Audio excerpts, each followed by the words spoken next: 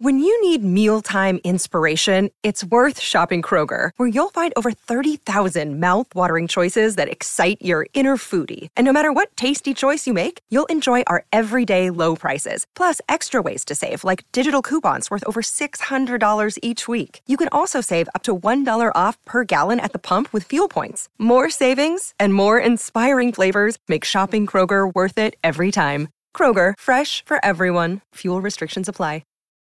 This is the story of the one.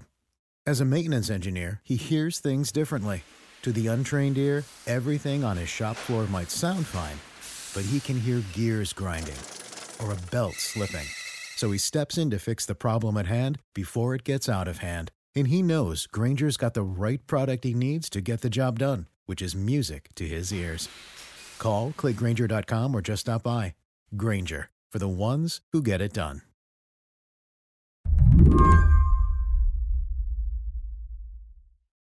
Hey guys, this is Glacian Dragon here, and today we are going to be talking about GoGuardian. That, as you just heard, is a YouTuber who goes by the name of Glacian Dragon. So what is GoGuardian, you may ask? Well, if you guys don't know what GoGuardian is, you're in luck. GoGuardian is a software company that makes, essentially, spyware. Software that helps teachers and schools block and monitor on a really granular level what kids are doing online. And seemingly in response, kids have made this whole YouTube genre, ranting about the software. My school uses GoGuardian, and it's pretty bad. They can see what you're doing on your screen. There's a tab where you can see the timeline, and another tab where you can see every student in your class's screen. And I just think that this feature just gives the teachers too much power. Or trying to find ways to get around it. Okay guys, so today we will be teaching you about how to disable GoGuardian. I played these videos for Priya Anand.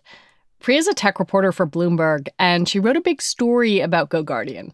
And she was not surprised. I have read a lot of student newspaper articles with kids saying, like, hey, with GoGuardian, we feel like we have no space to ourselves. Our whole lives are online right now. And I have seen, actually, I went to a school in Pekin, Illinois to see how GoGuardian worked. And one of the most commonly searched for YouTube videos was how to get around GoGuardian. Because even though this technology might make sense to teachers for remote learning, for students, having everything you do be watched and tracked and logged, it's a lot. If so much of life is online right now, then what does this mean for kids' abilities to have, to be able to talk to your friends during the pandemic? If all of your interaction is through the computer now and all that's being monitored, do you have a space where you can talk to your friends and have intimate conversations, especially while the world is turned upside down? Today on the show, the pandemic supercharged the kinds of technology being used in schools, often without any debate. Now it looks like it's here to stay. But is that what's best for students? I'm Lizzie O'Leary, and you're listening to What Next TBD, a show about technology, power, and how the future will be determined. Stick with us.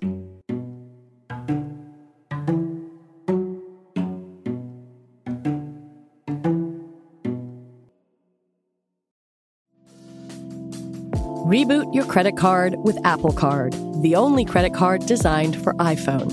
It gives you up to 3% daily cash back on every purchase. Plus, Apple Card has no fees, not even hidden ones. Apply for Apple Card now in the Wallet app on iPhone. Apple Card issued by Goldman Sachs Bank USA, Salt Lake City branch. Subject to credit approval. Variable APRs for Apple Card range from 19.24% to 29.49% based on creditworthiness. Rates as of February 1st, 2024. Terms and more at applecard.com. Hello, it is Ryan, and I was on a flight the other day playing one of my favorite social spin slot games on ChumbaCasino.com. I looked over at the person sitting next to me, and you know what they were doing? They were also playing Chumba Casino. Coincidence? I think not. Everybody's loving having fun with it. Chumba Casino is home to hundreds of casino-style games that you can play for free anytime, anywhere, even at 30,000 feet. So sign up now at ChumbaCasino.com to claim your free welcome bonus. That's ChumbaCasino.com and live the Chumba life. No purchase necessary. VGW. Void where prohibited by law. See terms and conditions. 18+. At their simplest, GoGuardian and a handful of companies like it give teachers and administrators transparency. When a student is using a school-issued Chromebook that has GoGuardian on it, the teacher can see what they're searching for, or even typing into a Google Doc. Priya saw it in action at Pekin Community High School in Illinois, where they've been using GoGuardian for 3 years. Well, for teachers, what's interesting is they can, at the start of class, start what's called a session, and they can kind of set the rules for what everyone who's in their class is allowed to do on the computer in a class. And then at the end of class, they also get a report on what everyone was actually doing online while they were in class. So if you tell everyone to pull up a certain worksheet and there's a kid or 2 kids in a corner who seem like they're really doing their work, but later on you get a report and they were, playing a game or like completing an assignment for a different class. Teachers say that really helps them see, like, did I miss something while I was actually teaching? That way they don't have to go around and actually, peek behind every single screen. I think one thing that I was struck by in reading your reporting on GoGuardian is that this is much more sophisticated than just like blocking some websites you can't go to.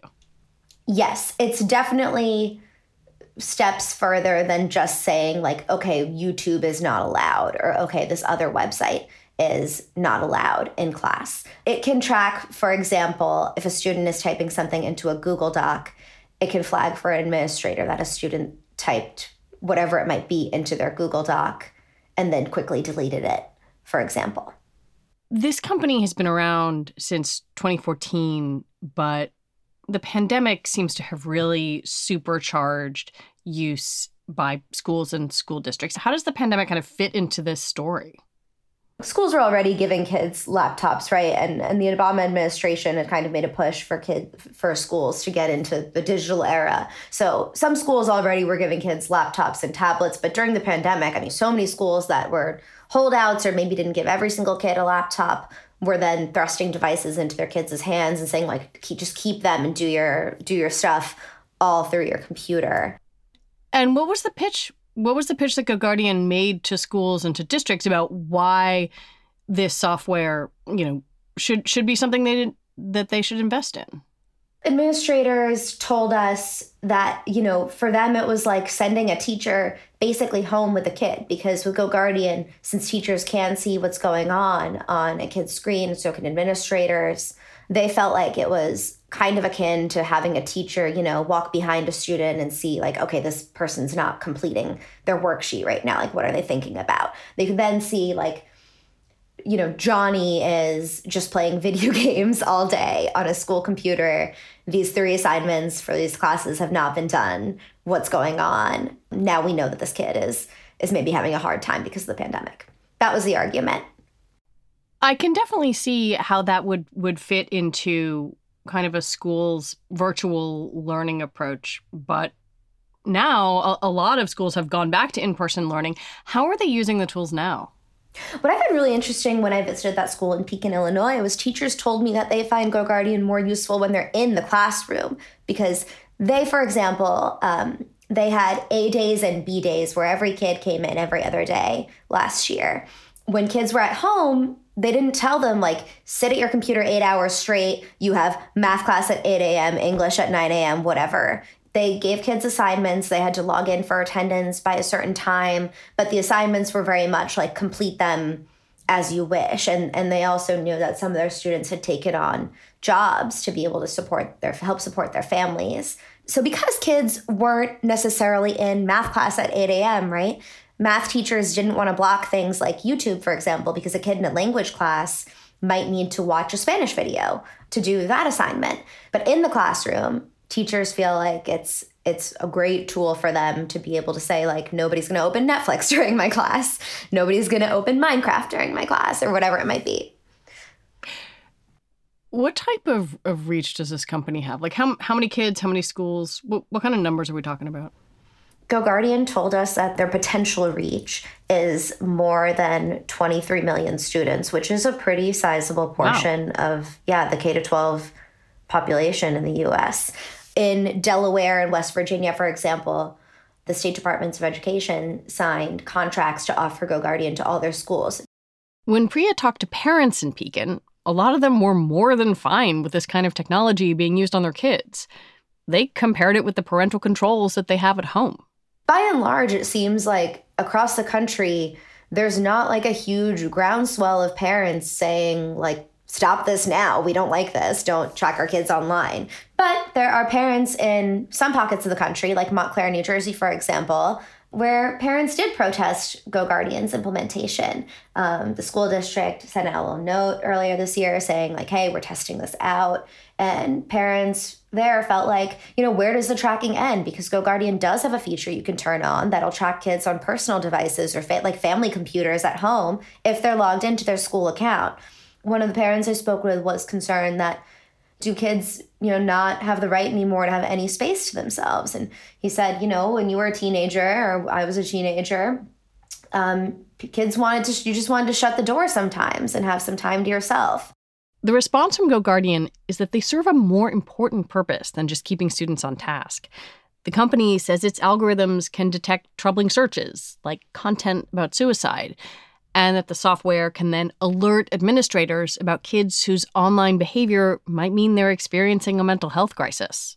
GoGuardian, hangs its hat on this and really pitches itself as a tool that can help schools understand kids' mental health, possibly slipping to the point of self-harm or harm to others, right? Being able to track if they search for something that might indicate that they need help. The principal told me that he has, called families while they're eating dinner with their kid, and they haven't yet realized that something's going wrong, but they've gotten an indication through GoGuardian that the kid was searching for something that might make it seem like the kid was at risk in some way. And this is what GoGuardian, this is part of their big pitch to schools, that they can help catch kids who might be falling through the cracks and catch kids who might be thinking about self-harm.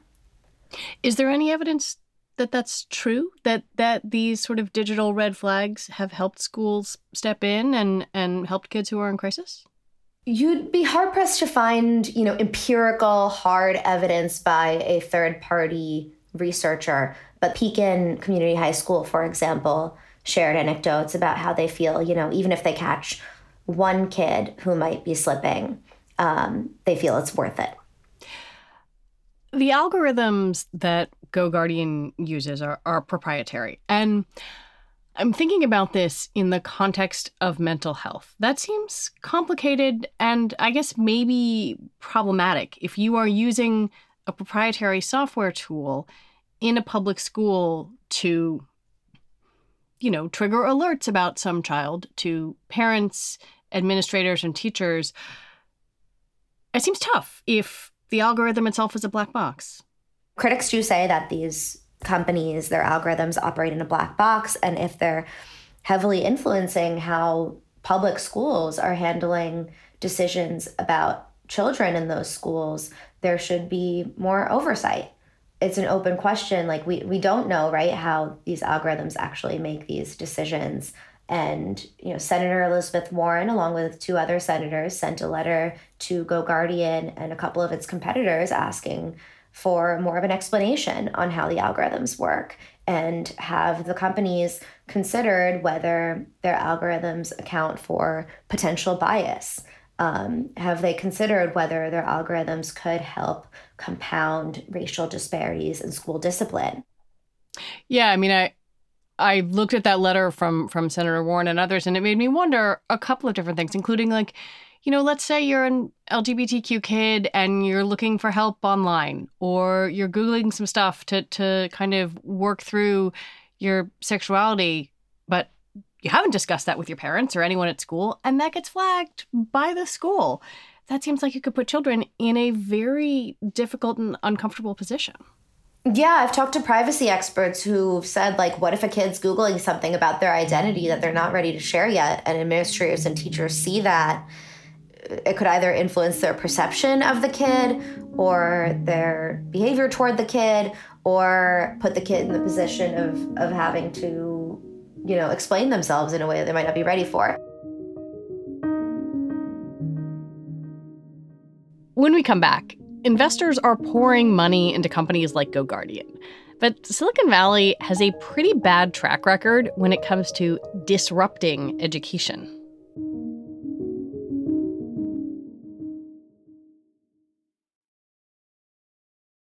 GoGuardian is now valued at $1 billion, but it's certainly not the first educational technology company to attract investors. Silicon Valley has a pretty long and undistinguished list of school-related ventures. A lot of them started with fanfare and then fizzled. Mark Zuckerberg famously or infamously at this point put $100 million toward the Newark school system. You know, there were allegations of corruption and the results were unclear. And there's lots of debate over whether or not that really was an effective approach. AltSchool, which is a company that was founded by a couple of ex-Googlers, they raised a bunch of money from bigwigs in Silicon Valley, and they opened up these fancy schools with 3D printers and robots and things like that. And then a little while later, they got out of the business of operating schools, started shutting them down, didn't really seem to pan out in this kind of revolutionary way. But the difference between all these other things that Silicon Valley has tried in education, all these splashy initiatives, is GoGuardian and companies like it seem to have gotten a lot further in terms of very broad use across the US. I mean, they really have expanded in a way that feels different from some of these other approaches to education that folks in Silicon Valley have taken. You have this line in your story that really stuck with me after I read it. And it's, but no one actually knows how well or even if these technologies work. And I'm just thinking, like, what does it mean for this stuff to work? What's the yardstick? More than 80% of teachers say that their school uses some kind of monitoring to track what kids are doing online. Among students, that research found that at least 26% are not comfortable with it. But the interesting thing is more than 80% said they reported being more careful about what I search online when I know what I do online is being monitored. And 6 in 10 students said that they agree with the statement, I do not share my true thoughts or ideas because I know what I do online is being monitored. Which, if they know they're being monitored, but 6 out of 10 say they're not sharing how they actually feel, then if the true point is to catch what they're actually feeling, are you getting there? Is it actually working? God, that's such a conundrum and like fascinating thing that, you know, kids are smart. They're not the sort of, I don't know, naive, empty vessels that I think sometimes adults mistake them for. The other question is, okay, well, schools can decide whether or not they want to turn on the feature that extends monitoring to personal computers, like, you know, if a kid's using their mom or dad's laptop at home while logged into their school account, will GoGuardian track them?